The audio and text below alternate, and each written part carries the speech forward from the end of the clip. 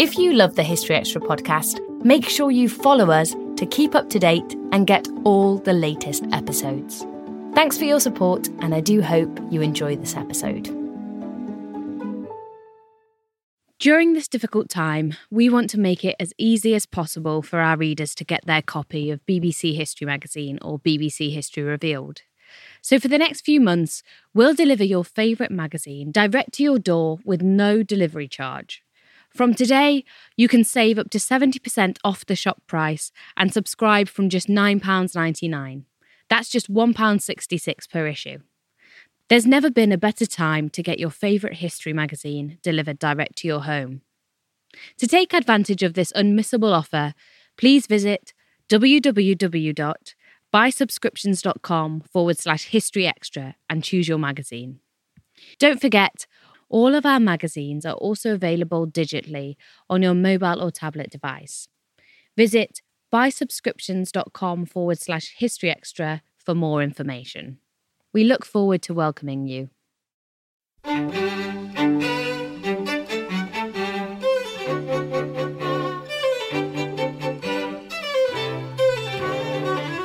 Hello and welcome to the History Extra podcast from BBC History Magazine, Britain's best-selling history magazine.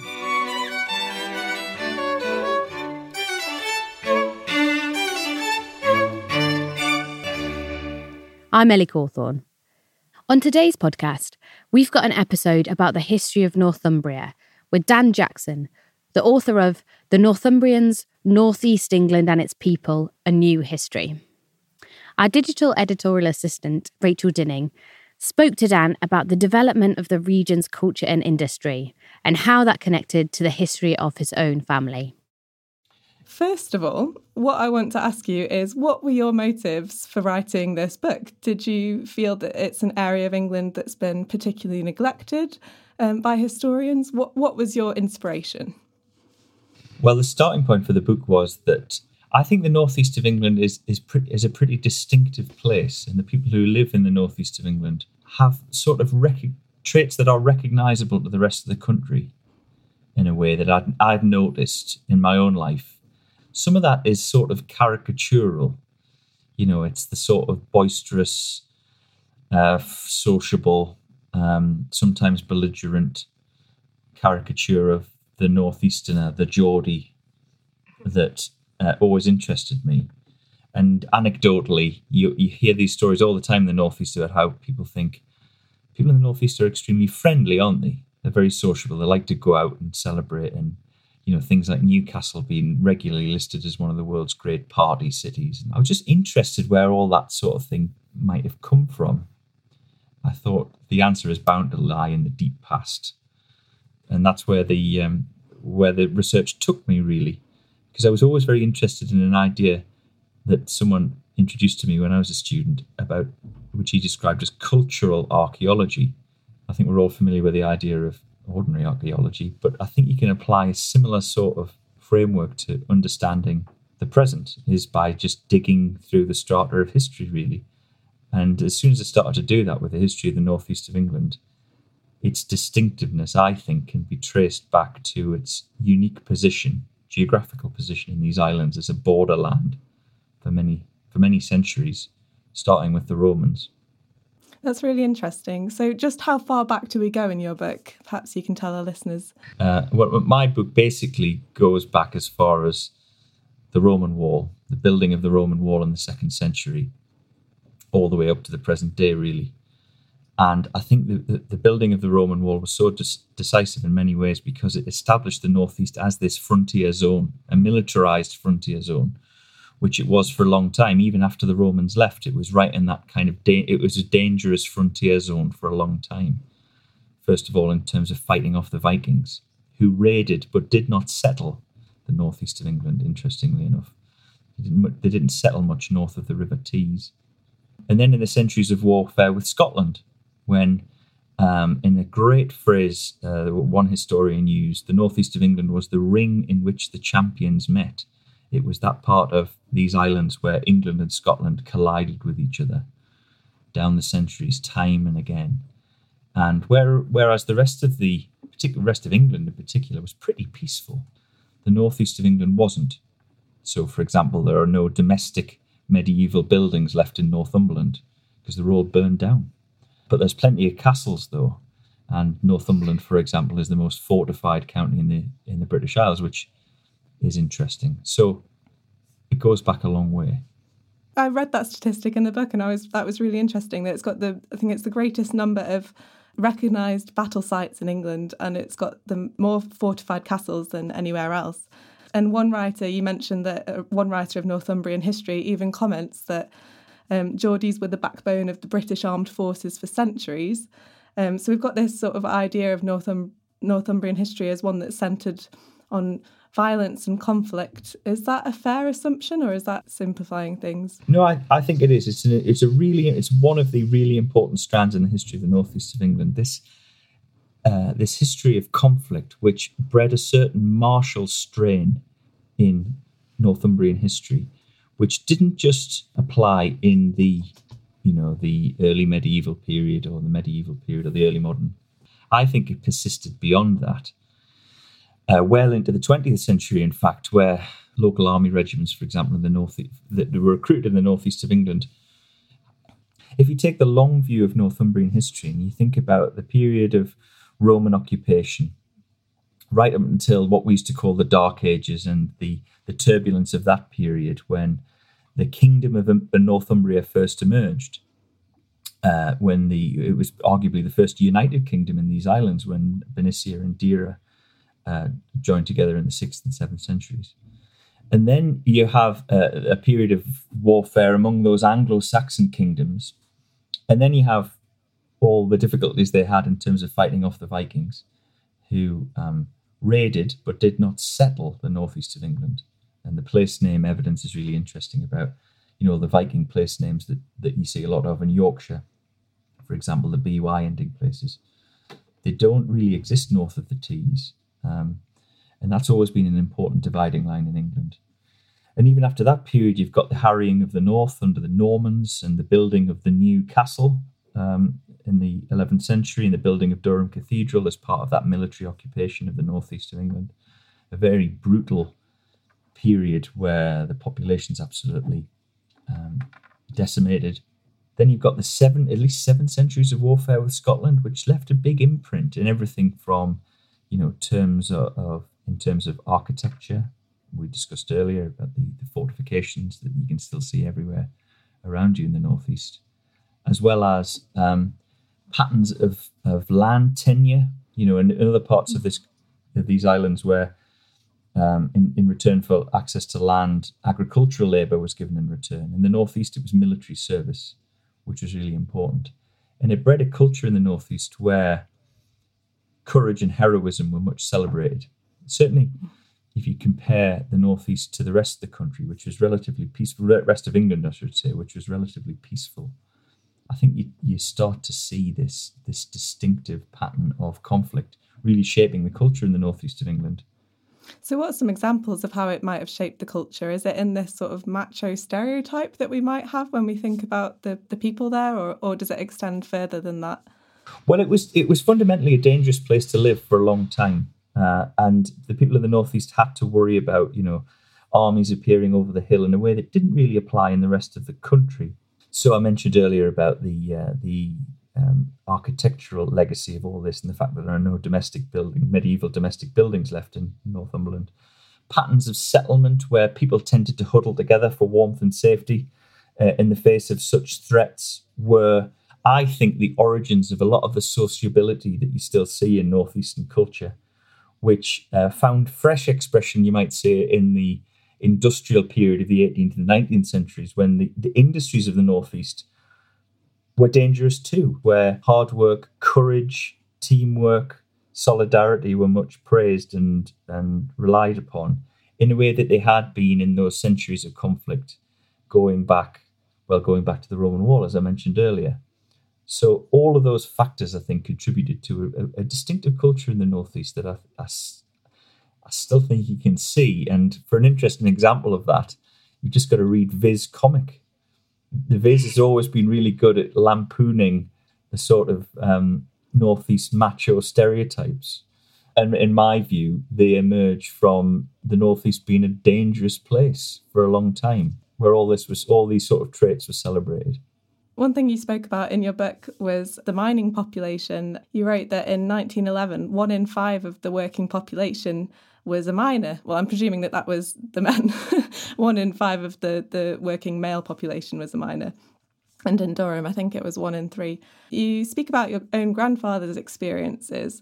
I wondered if you'd like to tell some of our listeners about his experiences as a miner and how he felt about the industry.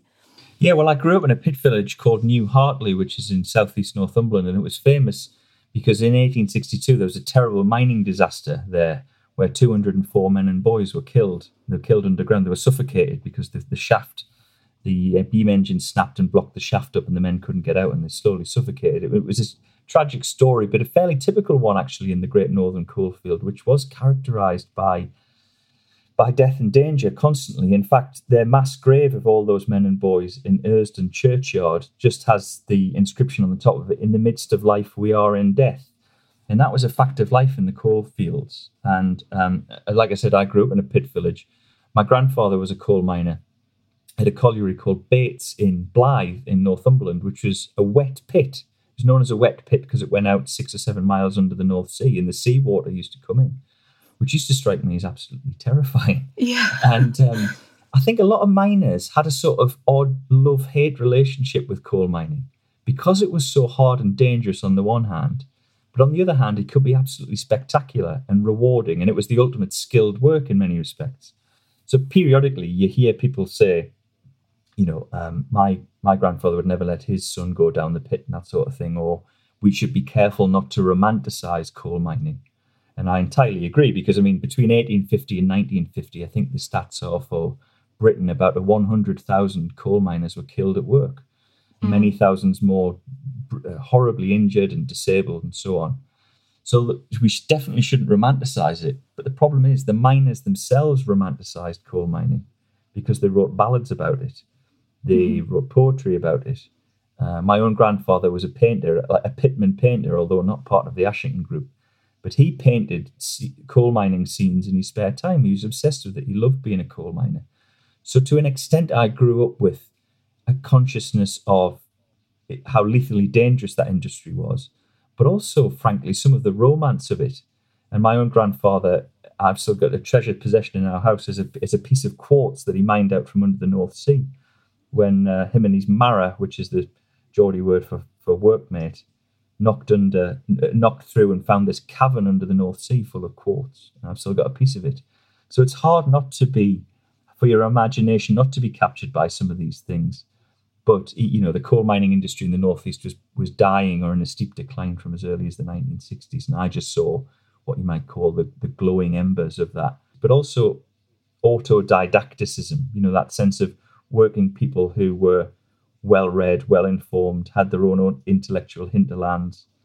And that was certainly the case for my grandfather and his Maras in the Northumberland coalfield. And what about female labour in the industrial Northeast? What were women up to in terms of work at this time and the years before? Well, work in the Northeast was unusually gendered. It was typical in the Northeast coalfields. If I just dwell on the coalfields before I talk about the riverside communities. But in the coalfields, it was traditional that women, miners' wives, did not go out to do paid work outside the home.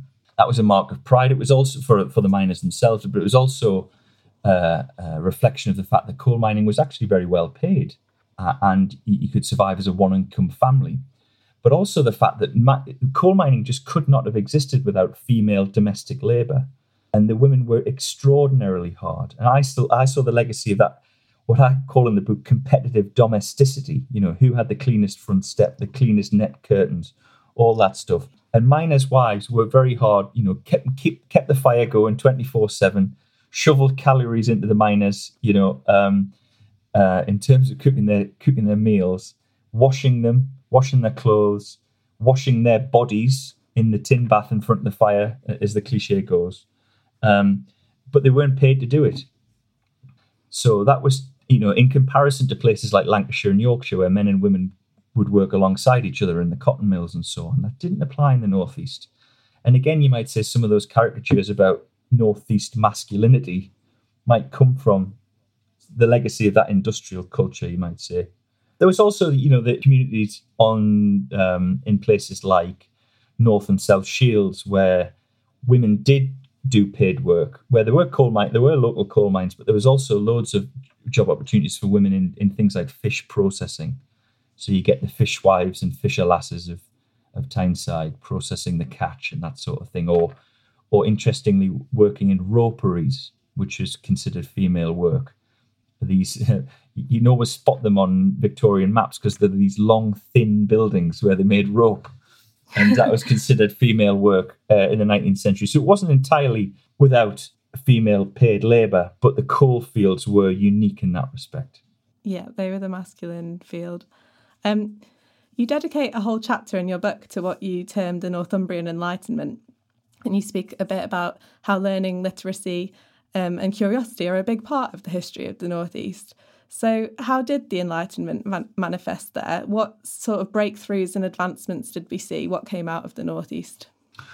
Well, I think I make the connection back to there's more or less two golden ages, you might say, in Northumbrian history. There's the period of Bede and Cuthbert and Aidan, the era of the great monastery at Monk Weymouth and Jarrow, where it probably had the world's largest library at the time, and it created these extraordinary illuminated manuscripts and so on. Then you've got a second golden age, which arrives at the same time as the expansion of the coal trade. And, for a long time, the northeast of England controlled what was the world's most important commodity, which was coal, an absolutely vital fuel source for the Industrial Revolution. And Newcastle is a sort of the Dallas or Dubai of the 18th century. And Newcastle's interesting because it's not just so economically dynamic, but it's also a great centre of printing and publishing in the 18th century. That was quite surprising for me because I always thought of that industry as being very London. It was very naive, very London-centric, publishing and printing and that kind of thing. Yeah, well, of course, with the coal trade, places like Newcastle were extremely well connected to London. There were dozens and dozens of coal boats that went backwards and forwards like a conveyor belt up and down the east coast daily. So in comparison, you might say, to other provincial towns in England, inland towns, they were nowhere near as well connected as a place like Newcastle, who, a provincial town might have one or two newspapers and periodicals. In the 18th century, Newcastle had 10. It was the biggest centre of printing and publishing outside London, Oxford and Cambridge.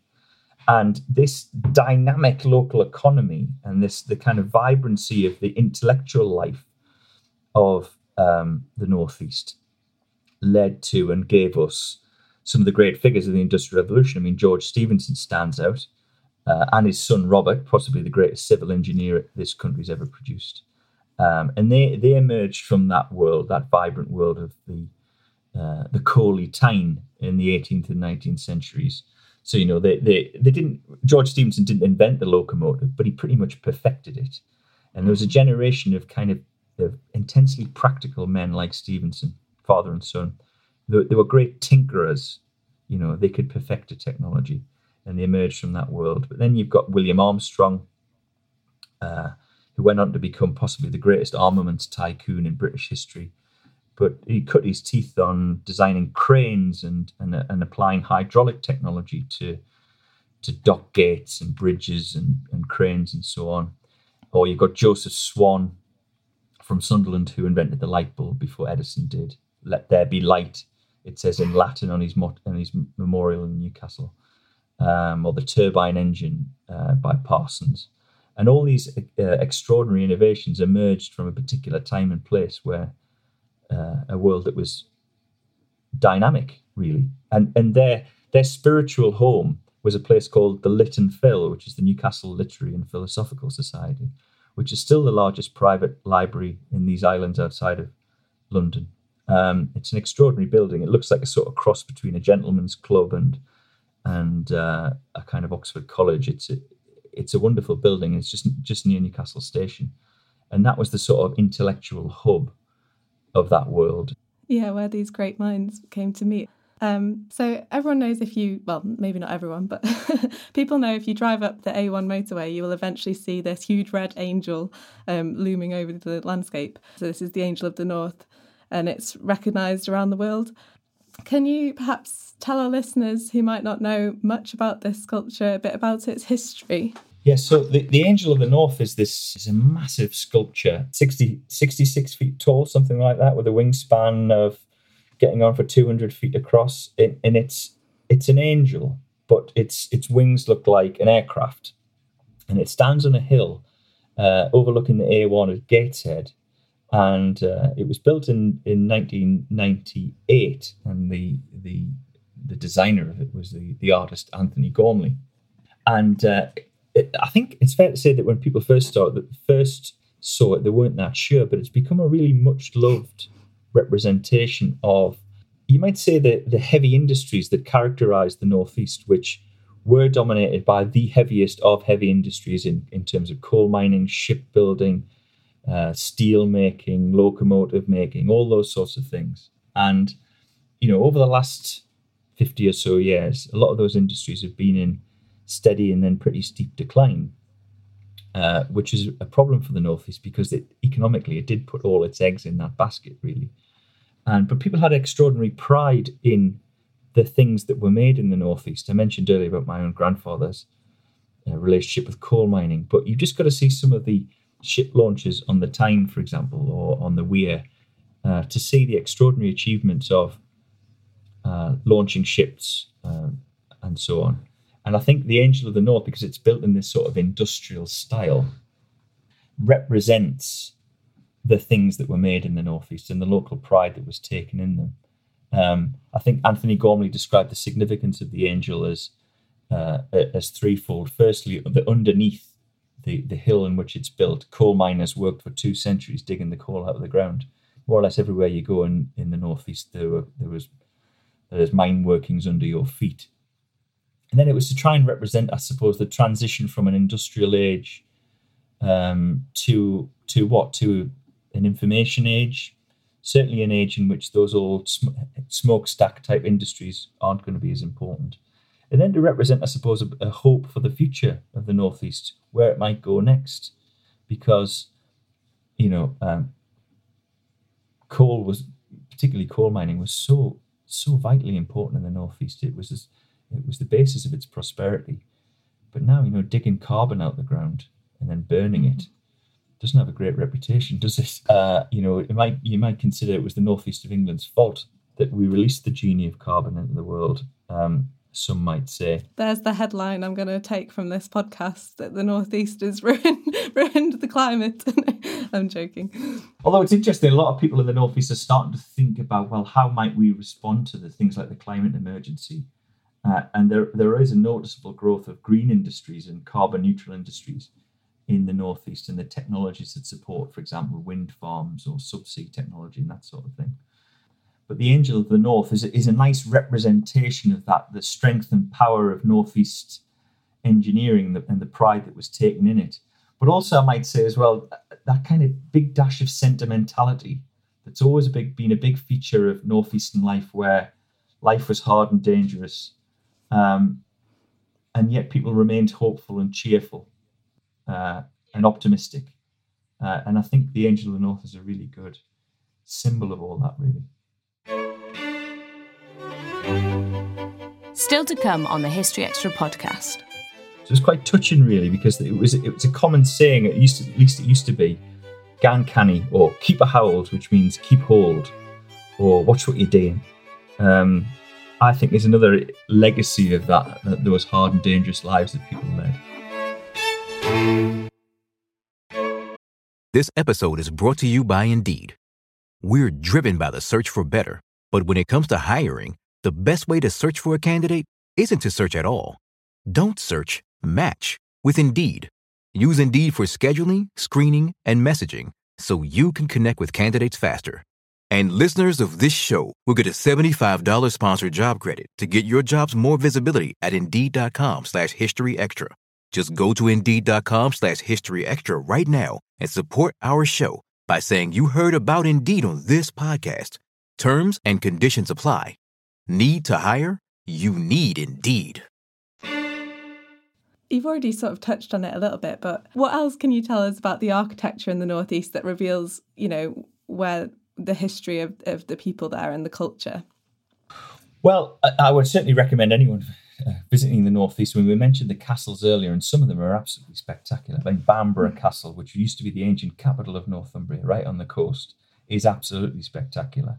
Or Alnwick Castle, which is still the home of the Dukes of Northumberland, or the Roman Wall itself. These absolutely amazing ancient structures that, you don't have to, they're everywhere you turn in the northeast.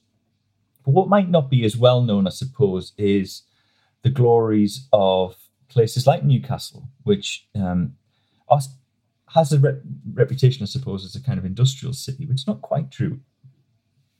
Its hinterlands were always industrial, but Newcastle was always a centre, was always a strategically important place. It was a centre of finance and retail and commerce, and that's reflected in the Georgian heart of Newcastle, the grand Georgian buildings that were an example of the first time a city was ever flattened and rebuilt in these islands from the 1820s and 30s onwards. And a lot of people who arrive in Newcastle are often quite surprised because it looks a bit like Bath, or Bath, as I think you say it in the south of England. We want the north-south argument. We'll do that next. So there's these absolutely beautiful honey-coloured Georgian buildings right across the centre of Newcastle. But there's also grand architecture in places like Sunderland and South Shields and the city of Durham. And I think they represent, and most of them were built in the glory years of the kind of industrial revolution in the 18th and 19th century, and they expressed that confidence and prosperity that the northeast of England had. But there are other things I think that reveal something distinctive about the northeast. The ubiquitous Tyneside flat, which just to the untutored eye look just like a normal street of terraced houses, but are actually 2-story apartments. And the northeast of England was unusual in England in having the majority of people who lived in these flats as opposed to 2-story houses. And so that allowed people to be heavily concentrated near shipyards and coal mines and so on.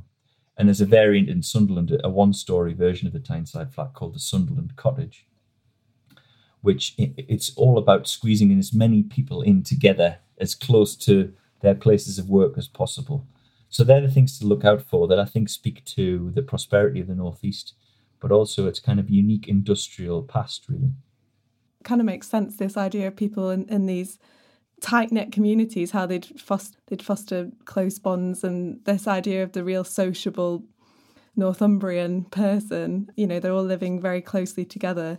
There's an expression in North and South Shields called "all together like the folks of Shields," which was meant to express something about the instinctive solidarity that those people felt because they shared hard and dangerous lives.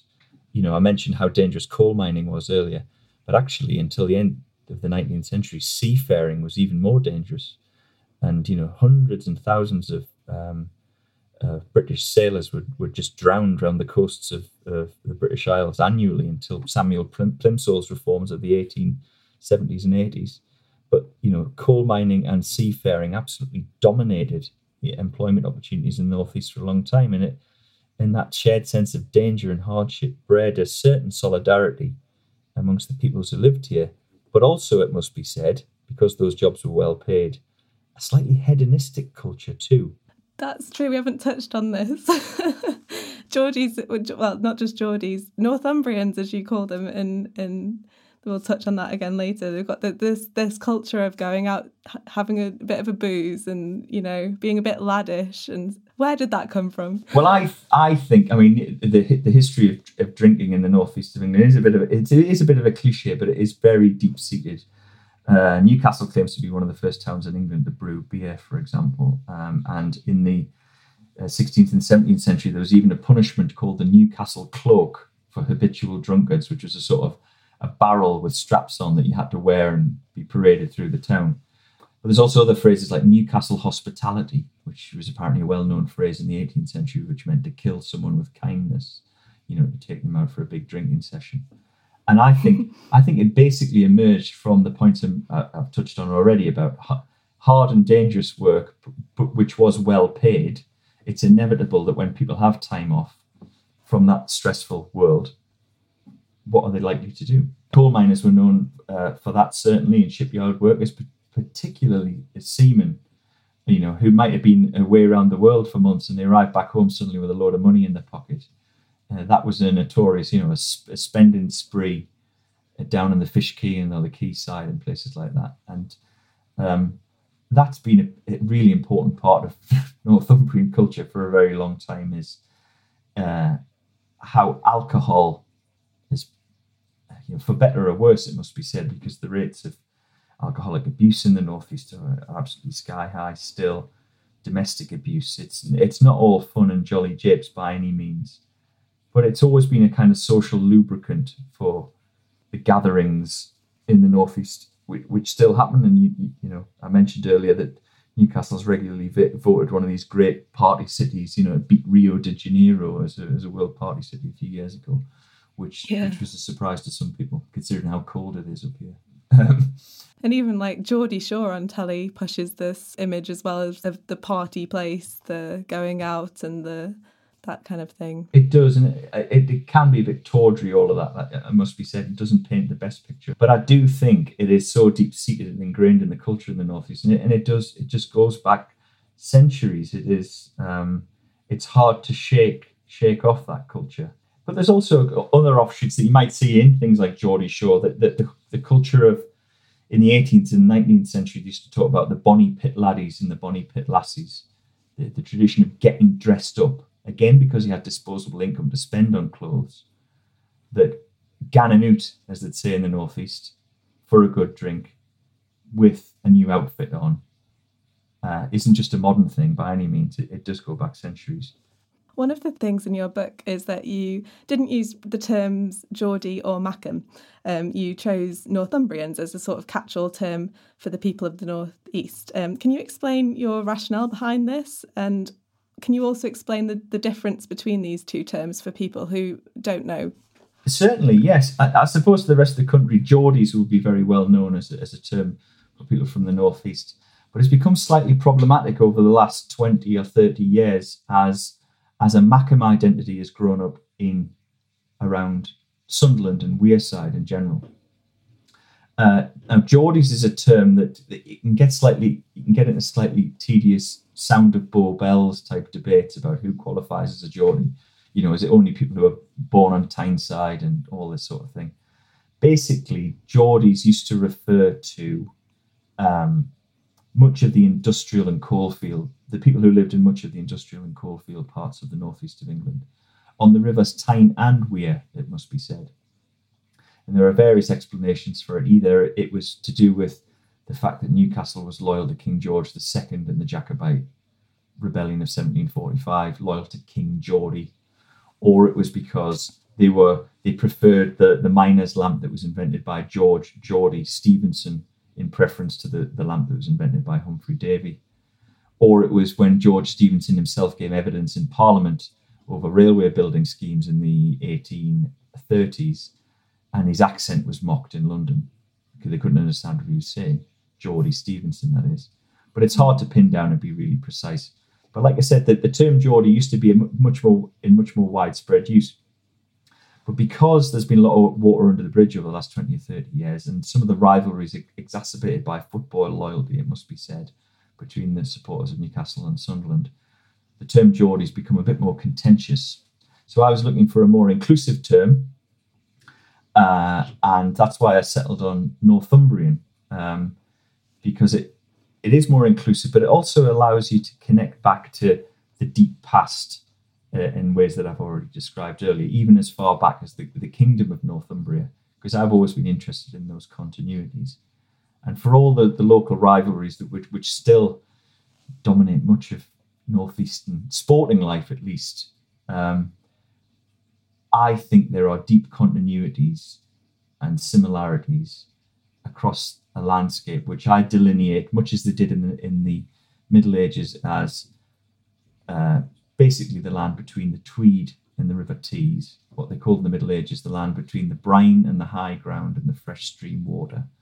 And I think the continuities in everything from patterns of work and architecture and military service and everything in what is basically Northumberland and Durham now, with the modern county of Tyne and Wear as well, That's the region that I'm writing about, and it just became a convenient term to use. Now, I'm not saying that everyone in the Northeast identifies with the term Northumbrian now. I'm trying to reinvent it, but I've been quite pleased that people who read the book, particularly people from the more southerly parts of that region, seem pretty comfortable with it. But these terms are often contentious, so I am conscious of all that.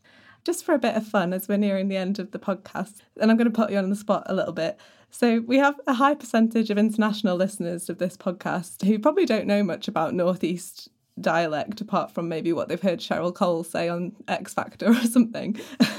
So what are some of your favourite sayings or phrases from the region that our international listeners might not have heard of? Yeah, so I think a good place to start is the term Haway, which is either spelt with an A or an O. So Haway or Howay. And it basically means come on or hurry up. And it's often teamed with the word man, which is used a lot in the Northeast for added emphasis. So you might say, Haway, man, which will mean kind of, I'm fed up with this nonsense, or hurry up, come along, that sort of thing. It's even spelled out in the seating at Sunderland's football ground, because the term Haway the lads is a popular football terrace cry for both Newcastle and Sunderland supporters. It means, come on, hurry up, play a bit better, work harder, that sort of thing. And it was a useful term in industrial context, as you can imagine. Haway, we need to finish this job, that sort of thing. So Haway is a good one. It always amuses me that Northeastern men who are kind of famed for their explicit masculinity a lot of the time use the term bonny lad. Bonny meaning beautiful. Bonny means beautiful. And so a typical greeting in the Northeast is still, I'll read bonny lad, which means, are you all right? Bit like ciao bello in Italian, And so they use bonny lad quite a bit, or there's terms like bairn, child.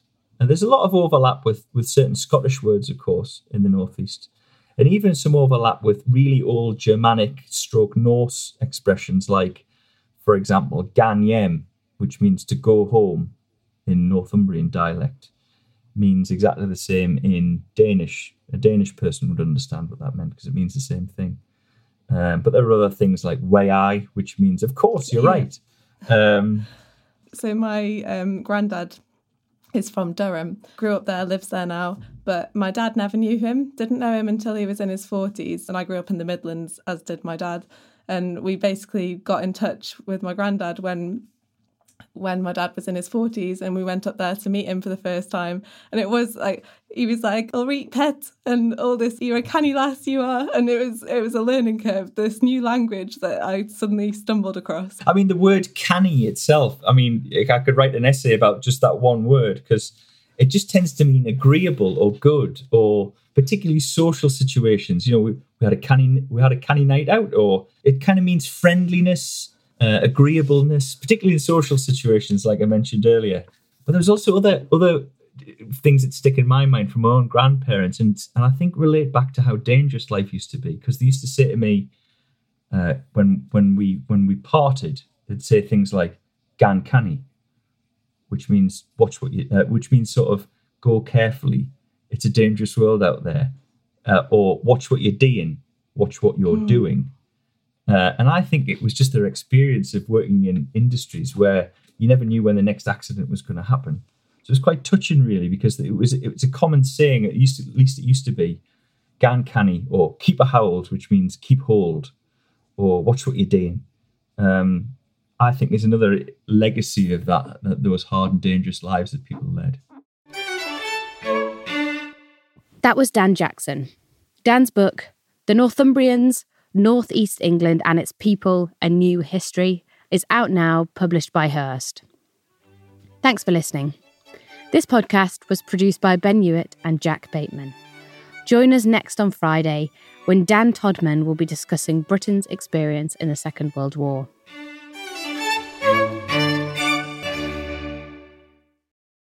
A collision between a Chinese jet and an American spy plane. He came and rammed into our left wing. With relations increasingly strained, what are the chances of things spinning out of control? The Western world was asleep. I'm Gordon Carrera. I'll be exploring the friction in this most important of relationships and asking, has the West taken its eye off the ball? You cannot ignore China. From BBC Radio 4, this is Shadow War, China and the West. Listen wherever you get your podcasts.